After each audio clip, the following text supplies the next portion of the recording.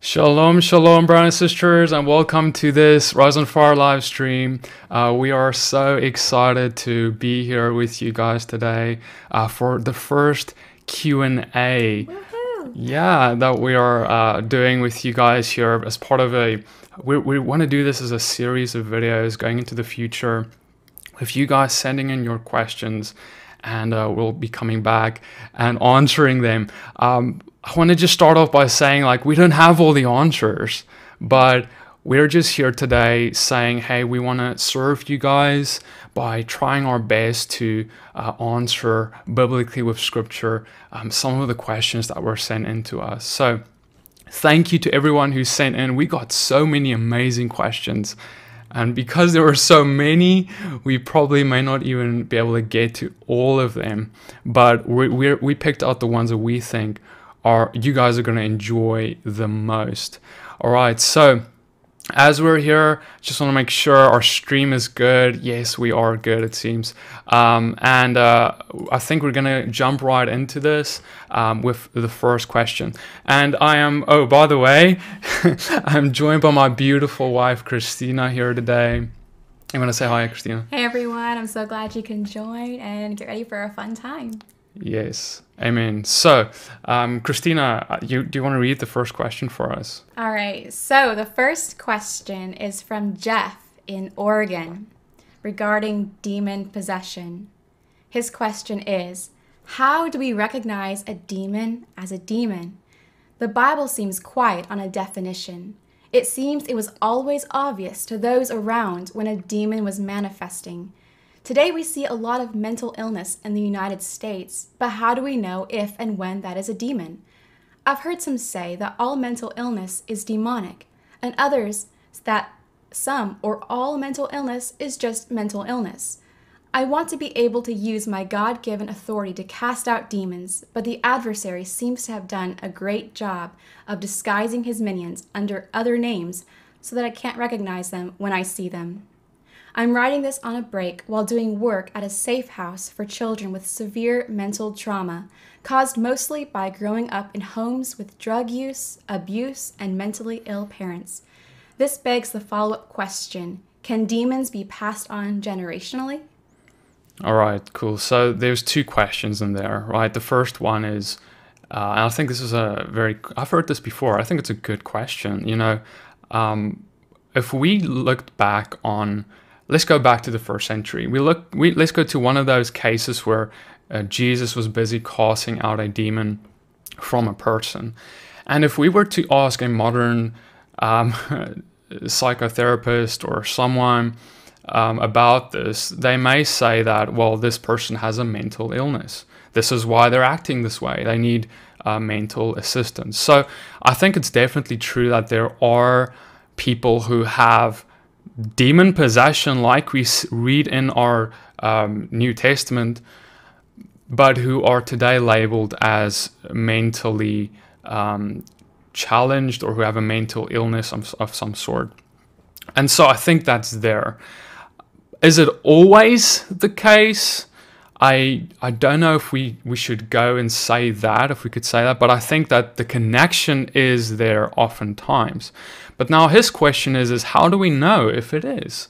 How do we know if mental illness is a demon? Because if we knew it's a demon, I mean, it's probably going to help us out in dealing with it, right? I want to tell you guys a story. I remember the first time that I ever encountered someone who had a demon. And at that point, I never dealt with anything like that before, and I was kind of scared because it's, foreign. But what I found is I was at this home fellowship, and there was this person just starting to manifest a demon, like rolling on the floor, and it was like crazy. And I was like, what am I going to do about this? Because I can't just run away, even though that's what we want to do. I have to do something about this. But at that point in my life, I've been praying for people for a little while now in terms of healing, and I've seen some amazing things in that. And so that's all I had, is how I knew how to pray for people to get healed. I knew how to pray in that authority. And so what did I do? Well, the only thing I could think of doing is applying what I learned to the demon. And I simply prayed in the same way, in that authority, just like I would say before, sickness, I command you to leave in the name of Yeshua. Now it was, demon, I command you to come out in the name of Yeshua. Like, the prayer didn't really change that much.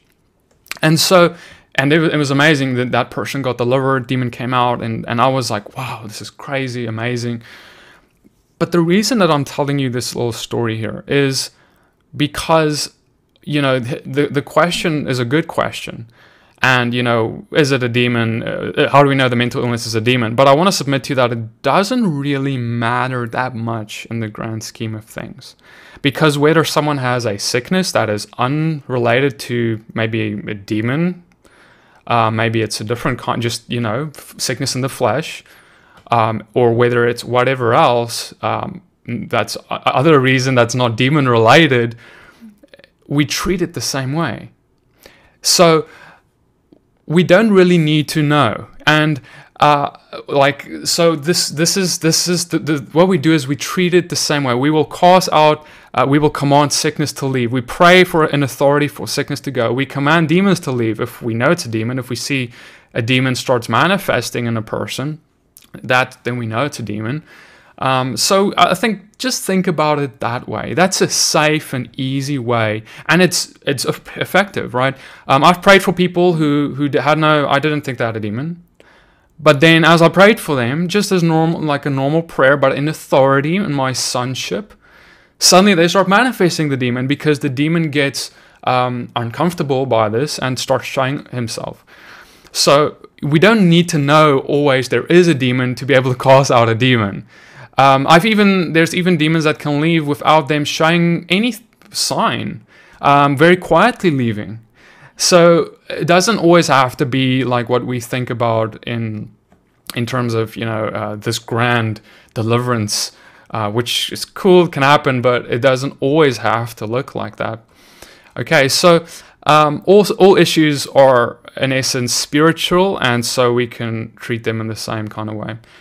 And I just want to go on. Then the second part of that question was a good part too. He said, he asked, can demons be passed on generationally? Okay, that's a really good question. I wouldn't go as far as to say demons are passed on generationally in the most technical aspect of the way of saying that. I would probably rather say that there is a thing like generational curses, but what is passed on more often is our sin tendencies. So, let's just look at a very biblical example. We have, for example, Cain. Maybe I can just read this here. Genesis 4, verse 7. God tells Cain the following: if you do well, will you not be accepted? And if you do not do well, sin is crouching at the door. Its desire is contrary to you, but you must rule over it. Okay, so this is right as he was reasoning in his heart if he's going to kill. And then God told him, hey, sin is crouching at the door. What are you going to do about that? Now, here's the thing, though. Why does he have this sin tendency? This desire kind of to want to sin? Well, his parents did. And, it comes from Adam and Eve even. He's not far removed from Adam and Eve. Adam and Eve's fall caused a generational curse to come upon their second and third generation. And, of course, we have a degree of that curse even today. But in the same way, we have generational curses from our forefathers in our bloodlines. But that often manifests in terms of a tendency. So it doesn't mean that you're doomed. It simply means that my dad, if your dad was an alcoholic, or he had an addiction to pornography, or whatever, then you're gonna have, you may struggle with those same sins. But you, like God said to Cain, you must rule over it. So that's what I would say in terms of that. And of course, in the lost sense of the word, Jeff, who asked the question, also said he works in a institute where there are children who were abused. And of course, I just want to mention that, unfortunately, through sin that's been done against us, demonic oppression can come in. So, someone who was sexually abused can certainly have demonic oppression coming. But here's the thing. Regardless of the technicality of how and what it is, okay, we don't have to worry as much about that as simply focusing on the solution, which remains the same for all of it, which is the good news. It is actually called the good news. It's called the gospel. And so that solution is deliverance and baptism. Okay, so that means people start following Messiah, they get baptized, and then there's deliverance that happens. In other words, praying for anything to come out, any bondage to be broken. And then to a second degree, there has to be the renewing of the mind, because sometimes the bondage isn't about a demon that's behind it as much as it simply is the way that you have to change the way you think. You have to renew your mind, and that will break through bondage as well. All right, so Jeff, I hope that answered your question. I think we can head over to the next question here. All right, so the next question is from Libby in South Africa regarding salvation. We know Jesus died to save us from all sin, right? Yesterday, today, and tomorrow. So my question is, how then can we have that taken from us by the sin of taking the mark? It's a biblical conundrum for which I have never found an answer. Tough one for you, but vitally important in the last days when we know some Christians will take it believing my first statement. Okay. Yeah, I mean, so Jesus died for all sin. Yes, he died for the sins of the world. But if he died for the sins of the world, past, present, future, why is the whole world not saved? Why is it that some people will still not know him? Why will some people still be condemned? Well, because they are living in rebellion against God. They do not accept his sacrifice, because part of it is you need to accept the sacrifice for you. And secondly, you need to repent of your own sins. You can't just believe and not repent. You have to have repentance and belief. And this is, Jesus said this all throughout the scriptures. He says, Acts 2:38, or Peter said, repent and be baptized. Matthew 4:17, Jesus said, repent, the kingdom of heaven is at hand. Matthew 11, verse 20, he denounced the cities because they did not repent. Mark 1, verse 15, he said, the time is fulfilled, the kingdom of God is at hand. Repent and believe the gospel. And then lastly, I want to read here Luke 13, verse 3. Now I tell you, but unless you repent, you will all likewise perish. Okay, so we see that there is this message that he didn't just say, I came to die for you guys, are all okay. No, there's repentance that must happen. And 1 John 3 verse 6 says, no one who abides in him keeps on sinning. No one who keeps on sinning has either seen him or known him. So there is a repentance that takes place. And now, why am I saying this? It ties in very well with the question, because she asked, Libby asked in relation to the mark of the beast. If we are saved, like if someone is saved by the gospel, how can the mark of the beast take that away? That's basically what is being asked. Well, taking the mark is in essence an open declaration of rebellion against God. You are it's going to be a conscious thing. It's not going to be something you're doing by accident. Oops, I did it. I took the mark. I didn't even know I did it. Oh no, I'm condemned. No. It's going to be something that's going to be obvious enough that you need to basically renounce God, rebel against God, whether it's from being afraid of man, whether it's because you just hate God, whatever the reason, whether it's you're compromising in relation to the persecutions that are surrounding you. Maybe it's that, okay. Whatever the reason, you are rebelling against God because you're choosing to act in the fear or whatever it is. So because you're now taking the mark, and you are taking this, making this declaration, you're basically, Jesus may have died for your sins, but you have rejected his sacrifice. So this kind of ties in a little bit with, I guess, the idea of being once saved, always saved. We are.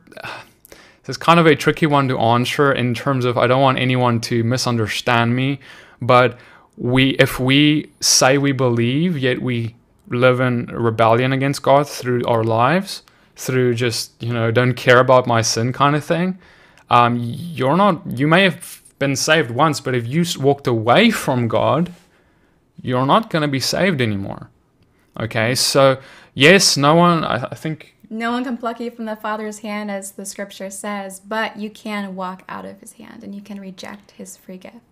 Exactly, just like she said. So we can walk away. So in terms of the mark of the beast, I think it's appropriate to just talk about the mark of God, because that tells us also about this. Deuteronomy 6 verse 2 says, that you may fear the Lord your God, you and your son and your son's son, by keeping all his statutes and his commandments, which I command you, all the days of your life, and that your days may be long.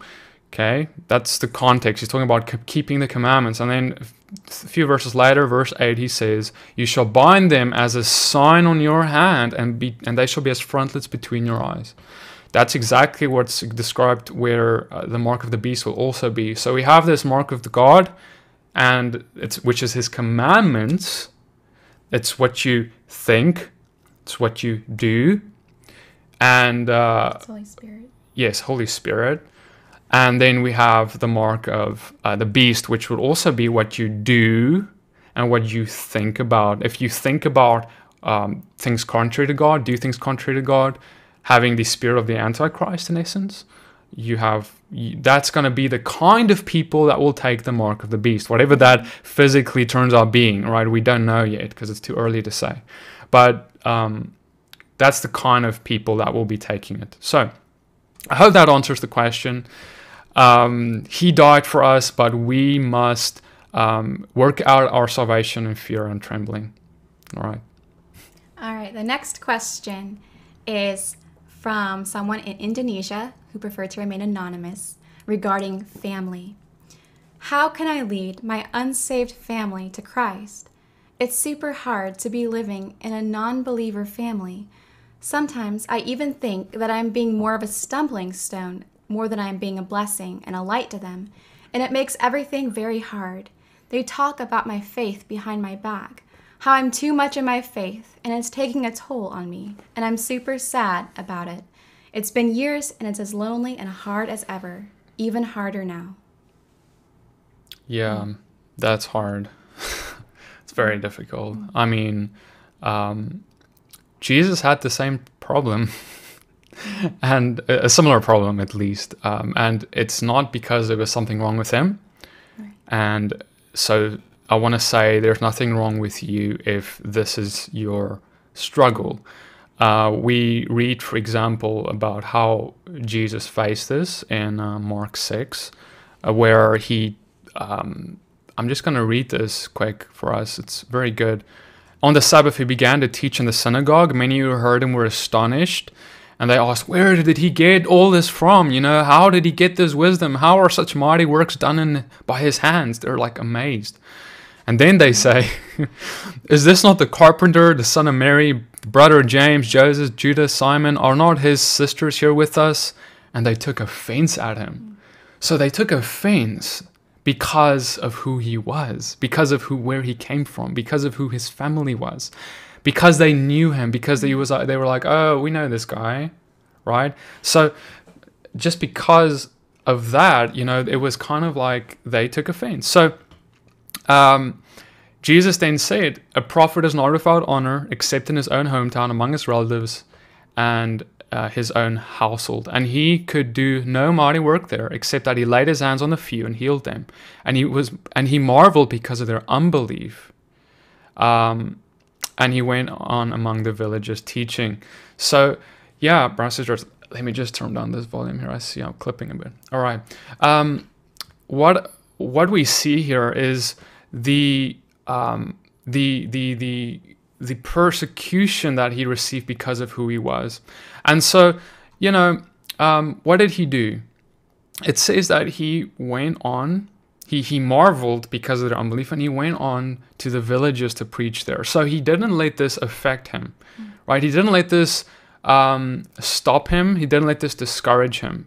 Now, that's the first thing. It shouldn't be something, I'm saying this because I don't want, if you're in this position, you shouldn't feel like this is your fault. You shouldn't feel like it's, something that you're necessarily doing wrong. The fact that your family isn't getting this. But on the other side, I recognize that this is her family. This is not just a stranger, and this is a very hard thing. If this is your family, wow, it's difficult. So what do we do about that? There's a few things we can do. The biggest thing that I think we can do is making sure that our lives are good, as a good witness. So before we talk about anything, we need to focus so much on our witness, our testimony, our fruits, making sure that everything that we are living out is a good example to them. Because here's the thing, the problem that we are facing of this whole thing about you're not being recognized by your own household and so on is because they're still seeing you in your old identity. They still see you as the old PD, and they treat you in that old identity before you may have even came to Christ. So now it's actually twofold. They don't see that, why they feel like, why should they listen to anything you have to say? And also, because they're treating you in that old identity, it makes it harder for you to manifest that new identity that Christ has put on you or when you're around them, because they're continuously going to try and treat you like you were before you came to Christ. So first, we need to establish our new identity with our relatives. That means we need to go and we need to act like the Bible teaches us to act. And we should not allow them to impact the way we act and pull us down into that old identity that we were in. If we do that, we will do very well already. So doing that is key. And when we do that, they'll be seeing that there's a change in you. And then they'll be able to witness the biggest miracle that you will ever see in your life. And that is the very change of your character, your heart, and everything more into Christ, from your old man into the new.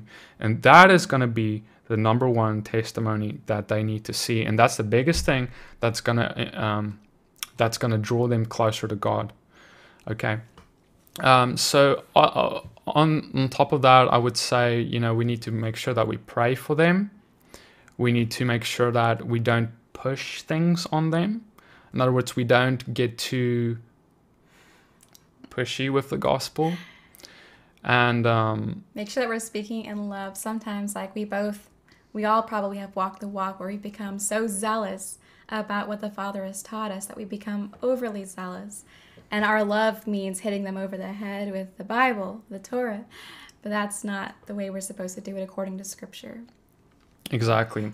It actually has to be like your fruit is so good that the only thing you ever need to say is Jesus. Because they need to be marveling. Because look what happened with Messiah. They were marveling. They were drooling over what is going on in this guy's life. They were like, why are there so many amazing things happening through him? And if that's happening, you just need to say one word. You just need to say his name, and they'll know. I'm not, of course, that doesn't mean we don't share more, but you just get my point, right? Speak in love, share in love. That's good. Be Yeshua.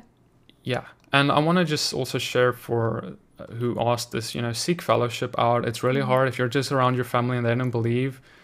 I would really encourage you, by all means, try your best to find a fellowship with like-minded believers. Okay. And he also had a second part of his question. And that is, how do I get over my fear and have boldness to walk in spiritual giftings? It's so easy to say, but super hard to be done. I mean, to have the boldness to do it, I can't even understand.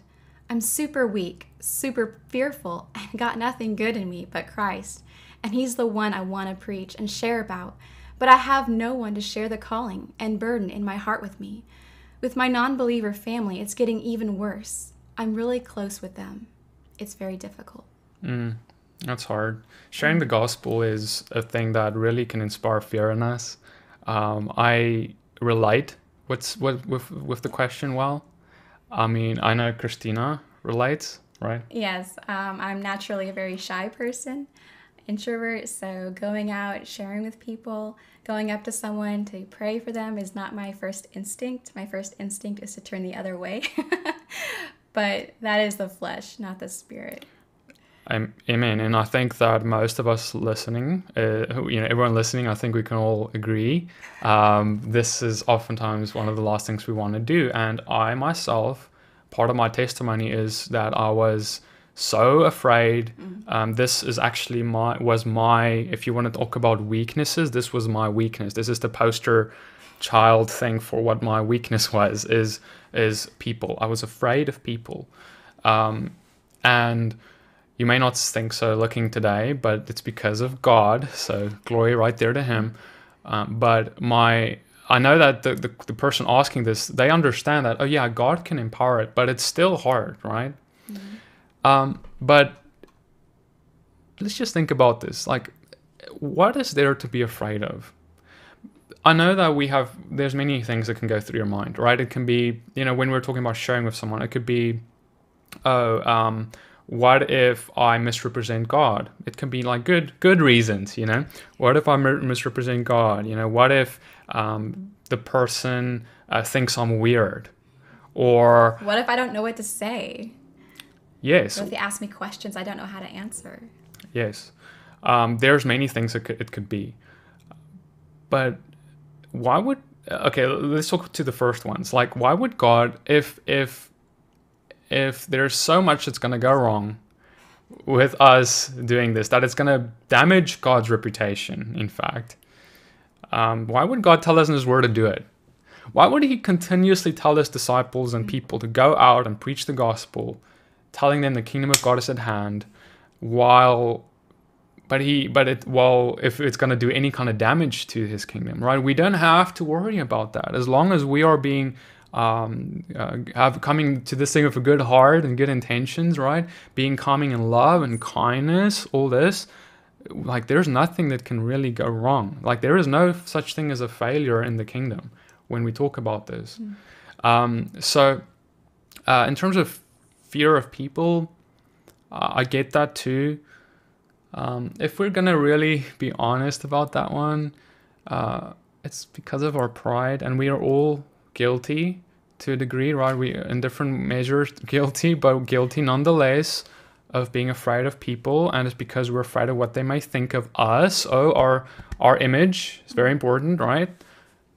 That's some of the things that need to be put on the altar. That's some of the things that needs to be put on that sacrifice. That's part of picking up your cross. I bet I can promise you that the thief on the cross next to Messiah didn't really care about what he was looking like anymore at that point. He's not thinking about that. He's thinking about other things. And if we're gonna be like crucified with him, we need to think about other more important things than what we look like to people. Okay, so that's putting it plainly, but it's important for us to realize that. Okay, so I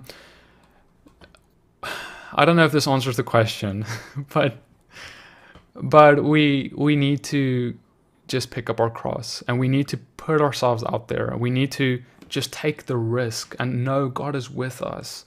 He sent out his disciples, even though just when he came back, remember when they rejected him in some way? They basically said, we don't believe he raised. Remember when the disciples did that?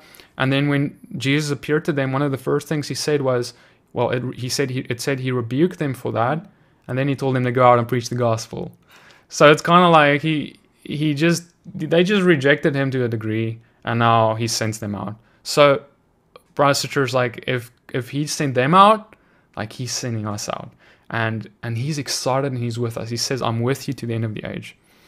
Okay, and if we are gonna be afraid, also maybe like the same person asked this, I'm gonna say join that fellowship, because that'll help with if there's a social awkwardness issue. Fellowship will help with that too, and doing these things with people, even in a small outreach scale, something like that, is really awesome too. And also, like, you can start small. It's okay to first start praying for a family member or for a friend. It's okay to start small and start close at home as you get comfortable, but then get bigger. Go out and pray for the cashier who's bringing up your groceries, or pray for the person who's in line behind you. Or it's okay to step out, and it's actually good. You'll feel so much better when you do that, because you're not walking in your flesh, which wants to hold you back from your calling, but you're walking in the Spirit. One of my mottos is do hard things. It feels hard, it looks hard, but when you're done with it, it's like, whoa, that was amazing. God is good. God is crazy amazing. Because it's all about him. It's not about you. That's good. All right. Next question. Next question is from Isaac in Massachusetts regarding overcoming the flesh. Shalom, PD. I'm 16 years old. I have always had a desire to walk as Yeshua and his disciples did, completely in the Spirit. However, I feel as if my spirit is lazy and always sleeping. I'm more distracted and waste a lot of time when I can be using it to glorify Yah. My question to you is this: how do you stay persistent in walking in the Spirit? How do you stay persistent when you feel discouraged, when you lack motivation, or when you just don't feel like it? What can I do to reach my goal to walk in the Spirit like Yeshua? Thank you. That's a good question. And I think there's 3 parts to it. First, he's asking, how do I overcome distractions? I think we can talk about that. Then he talks about feeling discouraged. I think we can talk about that too. And just this idea of not feeling like it, which, we can all relate to. And we're going to talk about that. So in terms of overcoming distractions, the first one, I think there's a few things that can be done. When there's a distraction in our life that's distracting us from whatever it is, something that God is doing, what God wants us to do, one of the things we could do is set a schedule. So if we say every Monday, I'm going to do this, I'm going to go out and I'm going to walk to my nearest mall and I'm going to find people to pray for. Every Monday I'm doing this. Like, that's a great thing to keep yourself accountable. And even better, if you do it with friends, if you get anyone involved to join you or, fellowship, now you have more accountability, because if you try and chicken out on Monday, they're going to be like, hey, PD, are we going to go out? And then, because I know how it is, brothers and sisters, the enemy, when Monday hits, the enemy's doing everything he can to stop me from going to that mall, right? And we need to be mindful. It can be the way we feel. Oh, I don't feel like it. Oh, this day was so hard. He's going to try and weigh you down so much that you don't want to go out. He's going to make things happen, whatever, so you don't go out, because you're going to go and wreck his kingdom, and he's so afraid of that. So set a schedule, do it with friends. If at all possible. In the beginning, for me, there was no one around me to do it with, but I went regardless. And there's great reward for that. So go regardless, even if you don't have friends or anyone to join you. I also will say, in terms of distractions, if we have a lot of distractions, that fasting is very effective, fasting and prayer, because our flesh is the thing that doesn't want to do God's things. Instead, it wants to procrastinate and do other things. So if we discipline our flesh through fasting and prayer every week, that's what I would say, we will be able to rule over our flesh more, and our spirit will be stronger. We'll be able to have more self-control and be able to do more of what God called us to do. Okay. And, I think also what could be done is to remove any idols. And an idol is not necessarily some false idol, some false god, or something. It can be anything that is absolutely taking away from what God has put on your heart to do. And if you're playing video games 8 hours a day, that's definitely an idol, and that needs to, I would put that on hold. I would take a fast from that, or whatever it is that's distracting you. If that's a really big problem, take a break from it. That's a form of fasting too, and you'll be free. You can get free from that, because that's a form of slavery. If you are being held captive, your time is all going to this one thing, and you struggle to not do anything else, or if it's keeping you from God, you're in slavery to that thing. So right, that might be social media as well, or just watching too much Netflix. So look at your life and see what is taking up a lot of your time. And something that's good to remember is if it's not helping you grow, it's gotta go. Yeah, that's good. I like that. All right. Okay. Oh no, I'm not. Oh, go ahead. Before you go, sorry, I wanted to add something. The next part of it was he also said he felt discouraged. I think you can feel discouraged because of a few things. It could be because of results. Maybe you went out to pray and the results aren't what you thought it was going to be. Maybe you hoped for someone to get healed, but they didn't get healed, and oh no, now I'm discouraged. I go home and I'm crying and I'm sad because I get that emotional state we find ourselves in. But if that's what happens, and I'm saying this because I'm speaking from experience, if that's what happens, then you're praying for the wrong reason. The main reason that we go out has to be because we do what he said. Because he told us to go out into the world, preach the gospel. Oh, he told me to go. That's what I'm doing. This is why I am going out. Why do you keep other commandments? Oh yeah, we can talk about all the bullet point reasons, but always at the top, it's because God said. I don't have to understand why. It's because God said. So if it's because God said that you are going out to pray for people, you won't get discouraged when the result isn't what you hoped for, because you weren't there for the result in the first place. The result is like cherry on the cake if it's great. I mean, if it goes well in that way, glory to God. And that's amazing, and I love that. But if it's about, I'm just doing it because that's what I'm supposed to do, God told me to, then if the result doesn't come the way I thought it should, it's not going to hurt me as much. Okay. And also lies that can come in because of, feeling discouraged. You can think like lies like, oh, Satan can tell you you're not good enough for God to work through you, or, things like that. I would just say don't listen to the wrong voice. Listen to what the Bible says. The Bible says, go and do this. I have chosen you, my humble servant, to go into the world, proclaim the gospel, let what the Bible says dictate who you are and what you do, not what the enemy whispers into your mind regarding how worthy you are or how unworthy you are. If you weren't worthy, Christ wouldn't have died for you. You're pretty valuable because he died for you. So we don't have to worry about that question, because the Bible tells us we are valuable. Okay. And and then the last part of this question was, he said, sometimes it doesn't feel like it. And I think very often we won't feel like it. I think more often than not, we don't feel like it. In fact, I think people has a misconception sometimes, thinking, probably, I don't know if you guys think it about me ever, but PD always looks like he's in the mood to go and pray for strangers he doesn't know and love on people he doesn't know. Definitely not. I don't feel like that. Sometimes I feel like it, but sometimes I really don't feel like it. It's kind of like marriage. Okay, am I allowed to say that?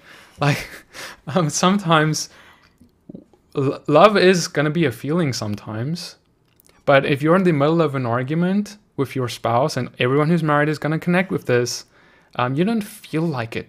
I don't feel like loving you right now, But it's not about feeling. Love is not a feeling. Love is not about feelings. If it was about feeling, then Messiah wouldn't have died. I'm sure he didn't feel like going to die on the cross for us. But he did it because he loves us. Love is action. So are you willing to get on a cross for people like he did for you? Are you willing to do that?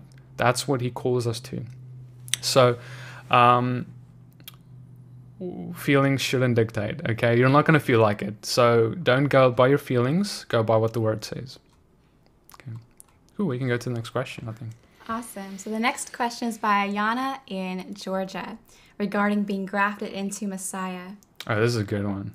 So she wrote, I recently read a book by Toby Janik of First Fruits of Zion Ministry called God-Fearers, Gentiles, and the God of Israel.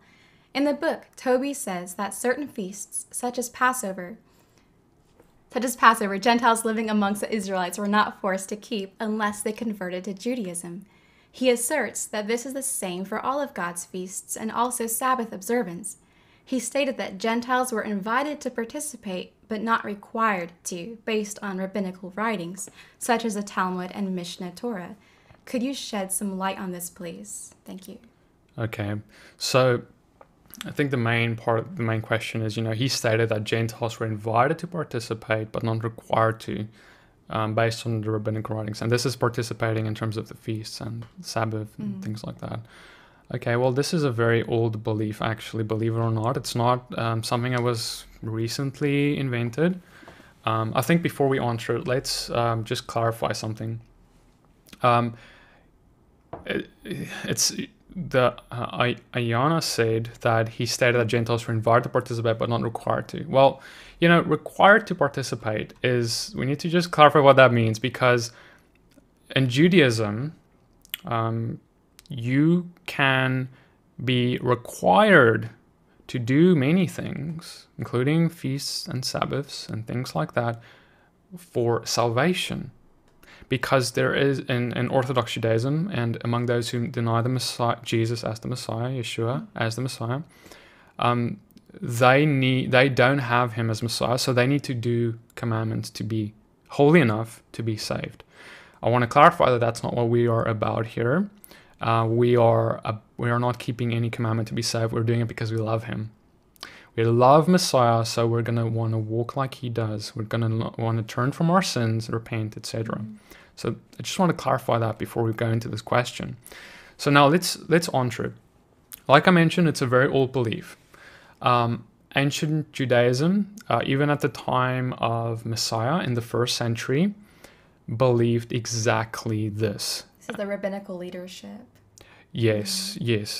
That's like the common person, but it was a main thought in the leadership that had gone back centuries. Right. So a lot of the leaders, I guess it's better to clarify, like a lot of the leaders were teaching that you, basically what was asked, and that is that, you have to undergo a conversion process to Judaism before, you should be keeping any commandments, or before you can be accepted into their community, and before you can even be accepted into the covenant of Israel, you have to have the official conversion to Judaism, which has a whole list of things you have to do as well. Right. Basically, the idea is that they didn't want average Gentiles to become part of the faith.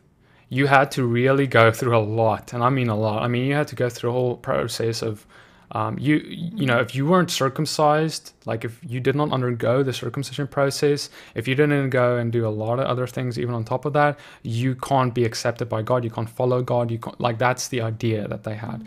And so in Luke 4, we actually got this, we see this as well with Messiah, this belief, because Luke 4, he was in the synagogue and he's talking, he opened the scroll of Isaiah, he's reading from it, and then he's reading about himself. He's talking about the prophecy being fulfilled, about him being a light in darkness, freedom to those in captivity, etc. And then by the end of it, he goes on and he talks to them, the people in this synagogue, and he says, I'm going to quote it here, Luke 4, verse 26. Elijah was sent to none of them, but only to Zarephath in the land of Sidon, to a woman who was a widow. And there were many lepers in Israel at the time of the prophet Elijah, and none of them was cleansed, but only Naaman the Syrian. And when they heard these things, all of the synagogue were filled with wrath. In fact, so much so that they later went and they tried to push him off a cliff. So they were really angry at what he was saying here, because what he was saying is, he was talking about all these people. He's saying there were many lepers in Israel, but the only one who was cleansed was a Gentile, Naaman the Syrian. Elisha was sent, but only to Zarephath, a non-Jew, not someone who is a. So why would God be caring for these people who are Gentiles? Well, that's the point that Jesus is making. That God is not just God is all for. He loves the Jewish people. Don't get me wrong, he does. But he loves the world as well. He loves the Gentiles as well. And the gospel is that it's for the whole world. But the ancient, well, not ancient per se, but Judaism. Often, many in Judaism do not like this idea. That's why you don't see a lot of evangelism in Judaism, because it's a very exclusive kind of thing, only for Jews. So many people who've come into the Christian faith or faith in Messiah, who are still Jews or who have some Jewish beliefs of Judaism, have inherited some of these beliefs still, which aren't biblical beliefs. The idea that, only those who are have gone through that Jewish conversion process we mentioned earlier should worry about keeping God's commandments, which is a crazy idea, because when we go, let's look at what the Bible says, okay? We've talked a lot about what they believe, so now look at what the Bible says, okay? Exodus 12, verse 38. I want to read about here, because this is where it all began. This is how Israel came out of Egypt, and they were given the commandments. When they were coming out of Egypt, the Bible says in Exodus chapter 12, verse 38, that there was a mixed multitude that also went up with them, and very much livestock, both flocks and herds. Okay? So there was, when they were in essence at Mount Sinai, where the commandments were given, by the way, including the Sabbath, by the way, later in that period, including the feast days were given as time went by. Okay, all these things were happening, and there were ancient Egyptian pagans who basically came out of Egypt with the Israelites who wanted to follow God, basically Gentiles, you can say, in today's thought, and they were welcomed in, okay? And they were given the commandments at the foot of Mount Sinai, along with the native-born Israelites. And by the way, Judaism didn't even exist at that point yet, okay? Judaism, as we know today, was only invented about, you can argue about 1000 BC, 1020 BC, with the splitting of the northern and southern houses of Israel, the house of Israel and the house of Judah. So, and Judaism only comprised at the end about 2 of the 12 tribes that were from the 12 tribes of Israel, right? So regardless, okay, the point is just that this is a new idea. Paul tells us in Romans 11, verse 17, that we are grafted into Israel. If you are a Gentile, that is you, and what I mean by that is, you aren't a Jew by blood, and you believe in Messiah, you become grafted into him, and you become part of Israel. It says, but if some of the branches were broken off, and you, although a wild olive shoot, were grafted in among the others, and now share in the nourishing root of the olive tree. The olive tree is Israel. Okay, so we are grafted in, and Colossians 3, verse 11 also tells us there's no difference between, there's no Jew or Greek, right? Circumcised, uncircumcised, none of these things. We're all one in Christ. And if we're all one in Christ, we are all called to walk like he did, to be his disciples. And by the way, he kept the Sabbath, he kept the feast days, etc. He kept the commandments of his Father. And if you want to imitate him, well, you're going to really struggle to do so if you reject those things, because that was a massive part of the life of him and his disciples. Okay, so I hope that answers the question. Okay.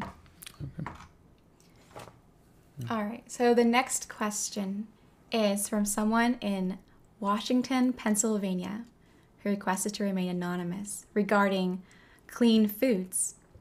And they wrote, how do I defend biblically clean eating with Romans 14 to my husband? He is generally respectful, but still brings unclean items into our home, which I'm trying to keep honorable and clean. Okay, this is a good question. So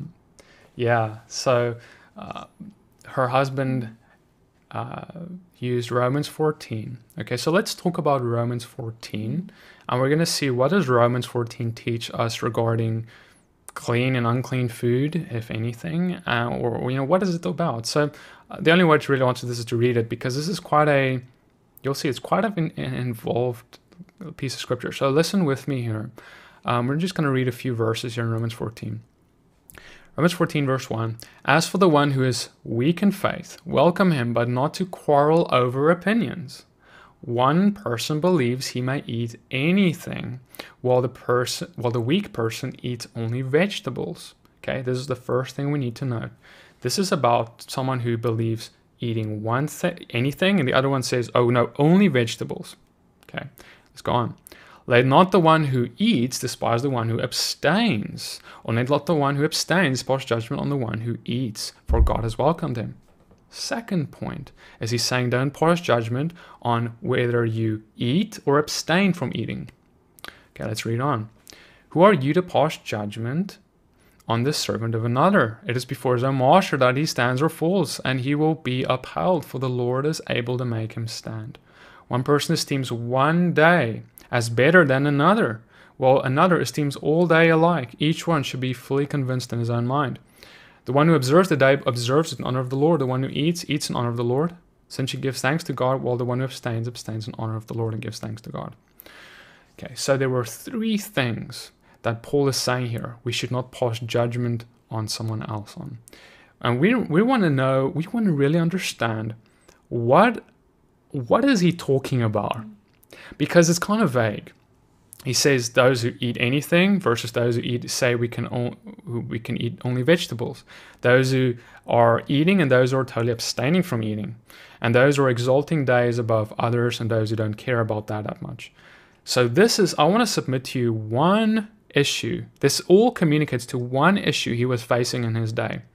And really the second one gives hint to it. And it says, when he says one believes about eating and one believes about abstaining from eating. Well, what is abstaining from eating? It's fasting. Okay, that's what it means. If you stop eating, that's what fasting is. Now, let's see what is the customs that were around in his day, and well, actually even some of it today. When we go into some of what the Talmud teaches, and I'm quoting this not because it's what we should do, I'm quoting it because it's going to give us insight on what Paul is addressing. Okay, so this is some fasting customs in the Second Temple period. It was customary to hold public fast days on Mondays and Thursdays. This is according to Tosef. It was also possible to fast for a specific number of hours. On some occasions, the fast was not a total one, but people refrained only from meat, wine, anointing with oil, and other pleasures. As well, so that's what it is. And basically this is in some of the Talmudic literature that I just read from. So we have all of these elements in here because he's saying there were people believing, well, what we just read is there's people in the Second Temple period believing that there's a custom of fasting on certain days.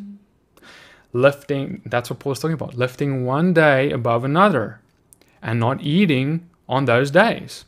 And furthermore, they say that they also believe to only abstain from certain foods.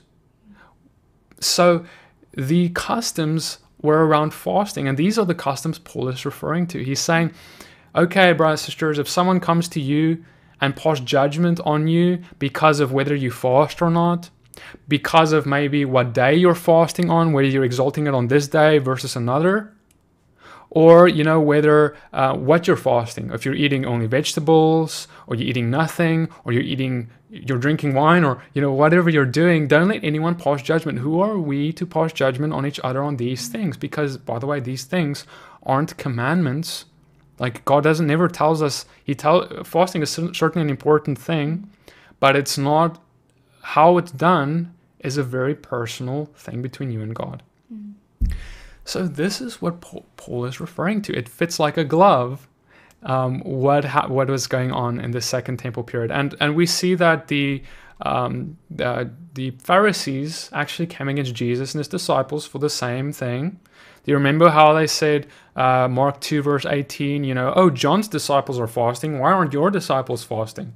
They're passing judgment on exactly what Paul is talking about, passing judgment on when to abstain, what to abstain from, or whatever else like that. So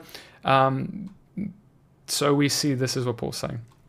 Oh, by the way, actually, the story of the tax collector, famous story, parable of Jesus, where he talks about the tax collector and the Pharisee.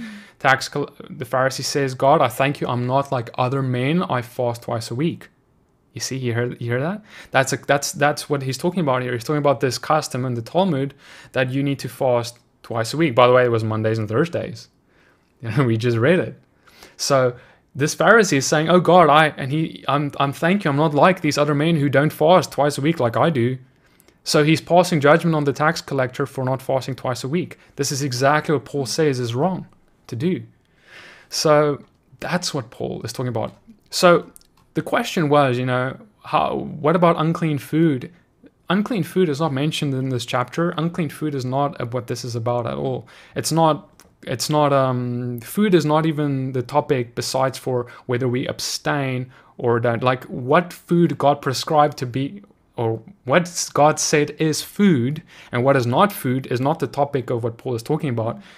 Paul is talking about fasting. He's not talking about the Levitical unclean food laws. Okay. Right. So I think we can go on to the next question. I hope that brings some clarity on that one. The next question is from Deja, and it is regarding salvation. She writes, my question is, can a person be saved without baptism? For example, if someone is on their deathbed and is unable to be baptized but confesses Jesus as Lord and Savior, and they truly believe in their heart. Okay, so we are saved through faith in Messiah alone. Okay, that's what saves us. We are not saved by any single work that we could do. I mean, if it was the case that baptism saves us, then we don't need Christ. I mean, he didn't need to die. We could have all just jumped in the water and we would all be saved. Hallelujah. I'm kidding. He died. Baptism is not what saves us. Baptism is something else. What baptism does is it's the way that we partake in the crucifixion, the death, burial, and resurrection of Christ. It's how we die to ourselves, get raised with Him as a new creation. So it helps us to repent, and it helps us to overcome the old man, our sins, etc. But we are saved through faith. Okay, so if, especially in the case of someone who's on their deathbed and never had the chance of getting baptized, but they accepted Christ on their deathbed, if they really accepted Him and right there, repented of their sins before God, yes, biblically there is salvation if that person is sincere. Repentance and belief is what is important. I think we can go to the next one. It's very related, the next question here. All right. From Angelica in the Philippines, and she writes regarding baptism as well. Is speaking in tongues, the only acceptable evidence of the baptism of the Holy Spirit? Yeah, so some people do believe this, right? There's certain movements who believe that if you don't speak in tongues, you're not baptized in the Holy Spirit. There are some who even take it as far as to say that you're not saved, which is, it's very wrong. Let me say it like that, to believe, to say that. No. And I think it can cause a lot of hurt, and no, it's wrong. So whether or not you do a specific spiritual gift is not what determines your salvation, or whether you are baptized in the Holy Spirit, because Paul says that there's different gifts, and God gives us different gifts for each person. We don't all have the same gift. We are different people, we have different strengths. Just like I might be gifted in writing, and she may be gifted in soccer. I'm not, by the way. Whatever, we just like that. There's difference in spiritual gifts, and so when we look at Scripture, this is echoed by Scripture, because Acts 19 verse 6, for example, that's just one example where we see that the Holy Spirit is poured out, people are baptized in the Spirit, and we see that they were speaking in tongues. But there was also people who prophesied. So it wasn't just speaking in tongues. There's actually various times. You can go throughout the Scriptures and just look at, all the different things that happened with the baptism of the Spirit, and there was always things like prophecy happening as well. Sometimes only prophecy happening, or other spiritual gifts. Okay, it doesn't really matter. The point is there's different spiritual gifts, and there is a sign for baptism of the Spirit, but it's not always speaking in tongues. It's when we start showing fruits of the Spirit, according to the fruits listed in Galatians, as well as showing spiritual gifts in our lives. So we'll start having spiritual gifts naturally start occurring, and we'll start really desiring to walk in them more and more and more, pursuing them more and more. That's what baptism of the Spirit will come and bring. And by the way, Numbers 11 verse 25, this is in the Torah, Old Testament, but there's still baptism of the Spirit that took place on the 72 elders there, and they prophesied, which was also a spiritual gift being exercised. So we see that there was these signs that were accompanying it, whether it was in that instant, maybe it was a little bit later in the person's life today. I've seen that sometimes it doesn't always manifest immediately, but it starts manifesting nevertheless. Okay, so yeah, I hope that answers the question. All right, our next question is from someone in Colorado who requested to remain anonymous. Oh, this is the last question. And their question is regarding the Hebrew Roots movement. They wrote, "Hello, Petey. Thank you for being a humble servant of God and walking by the Spirit and truth. It seems many, from my personal experience and the Hebrew Roots or Messianic understanding of the Bible, walk in unintentional pride because they keep a few outward commands that Bible-believing brothers and sisters don't. While I love keeping these commands, such as feast days and Shabbat and eating clean, it seems that those with knowledge of these things get so prideful thinking that they have some special knowledge, but possibly could be dead on the inside, spiritually speaking. Are these commands, such as clean eating, feast-keeping, Shabbat, and wearing tzitzit, a weightier command?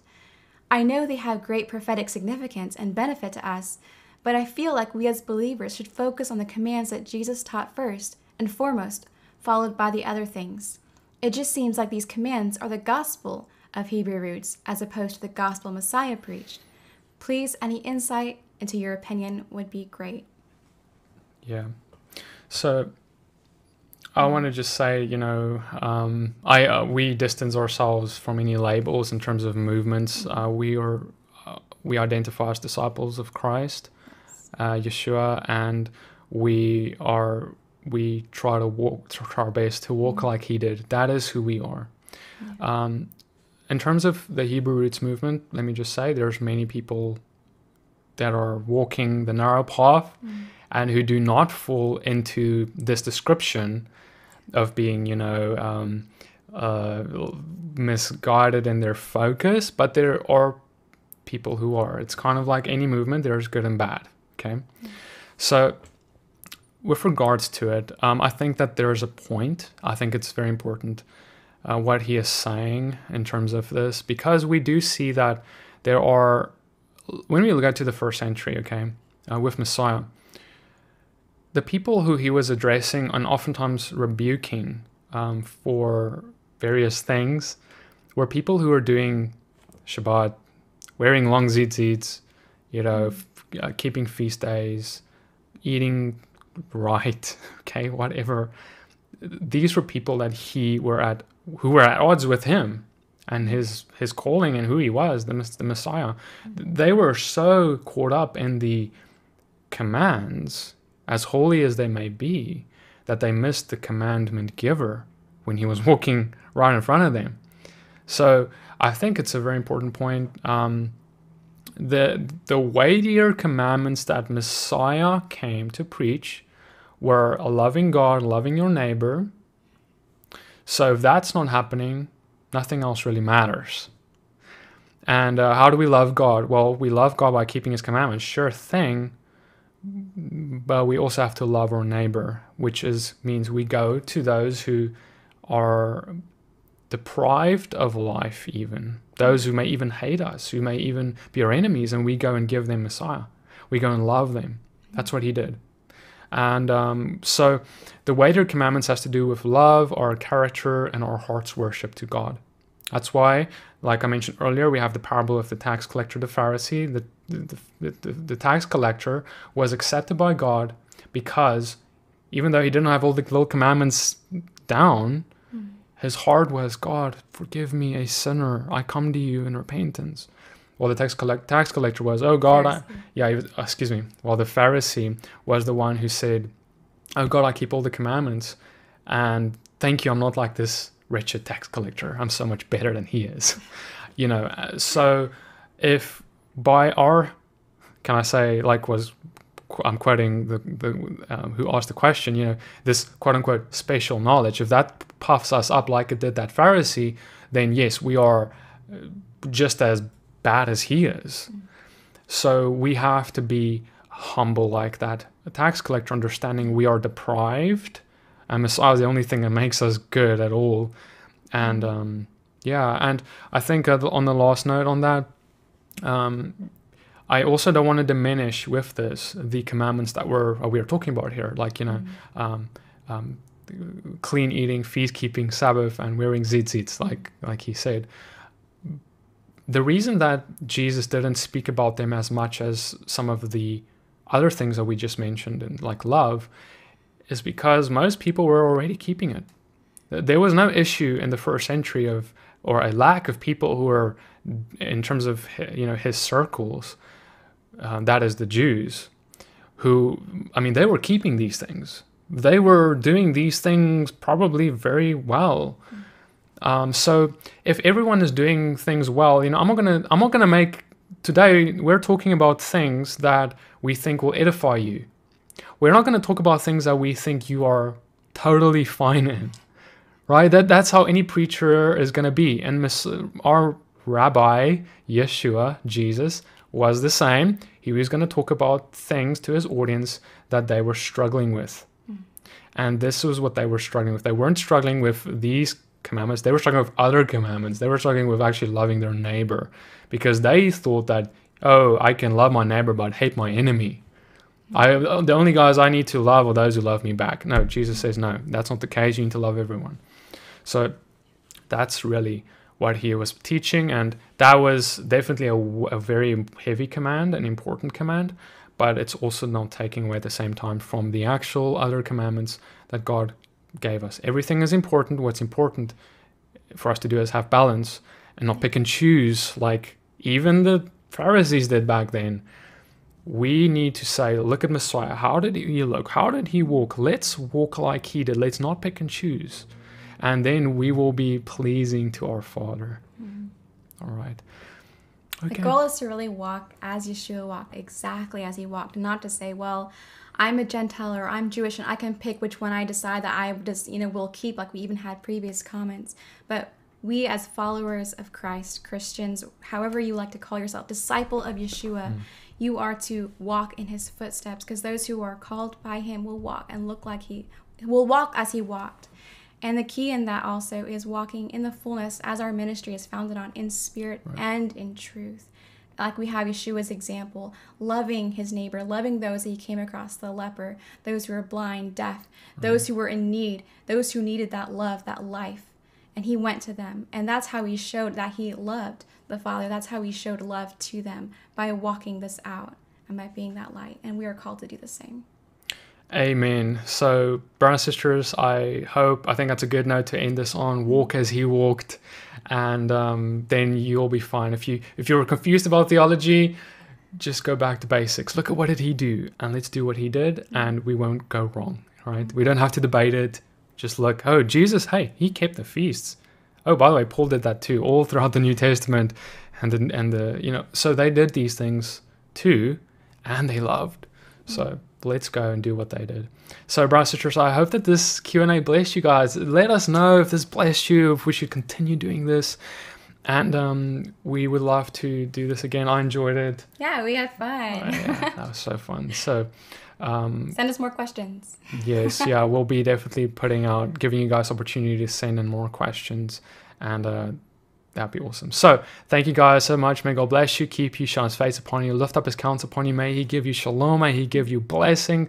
And thank you for tuning in to Rise on Fire Live. We'll see you guys in the next video. Blessings and shalom. Shalom.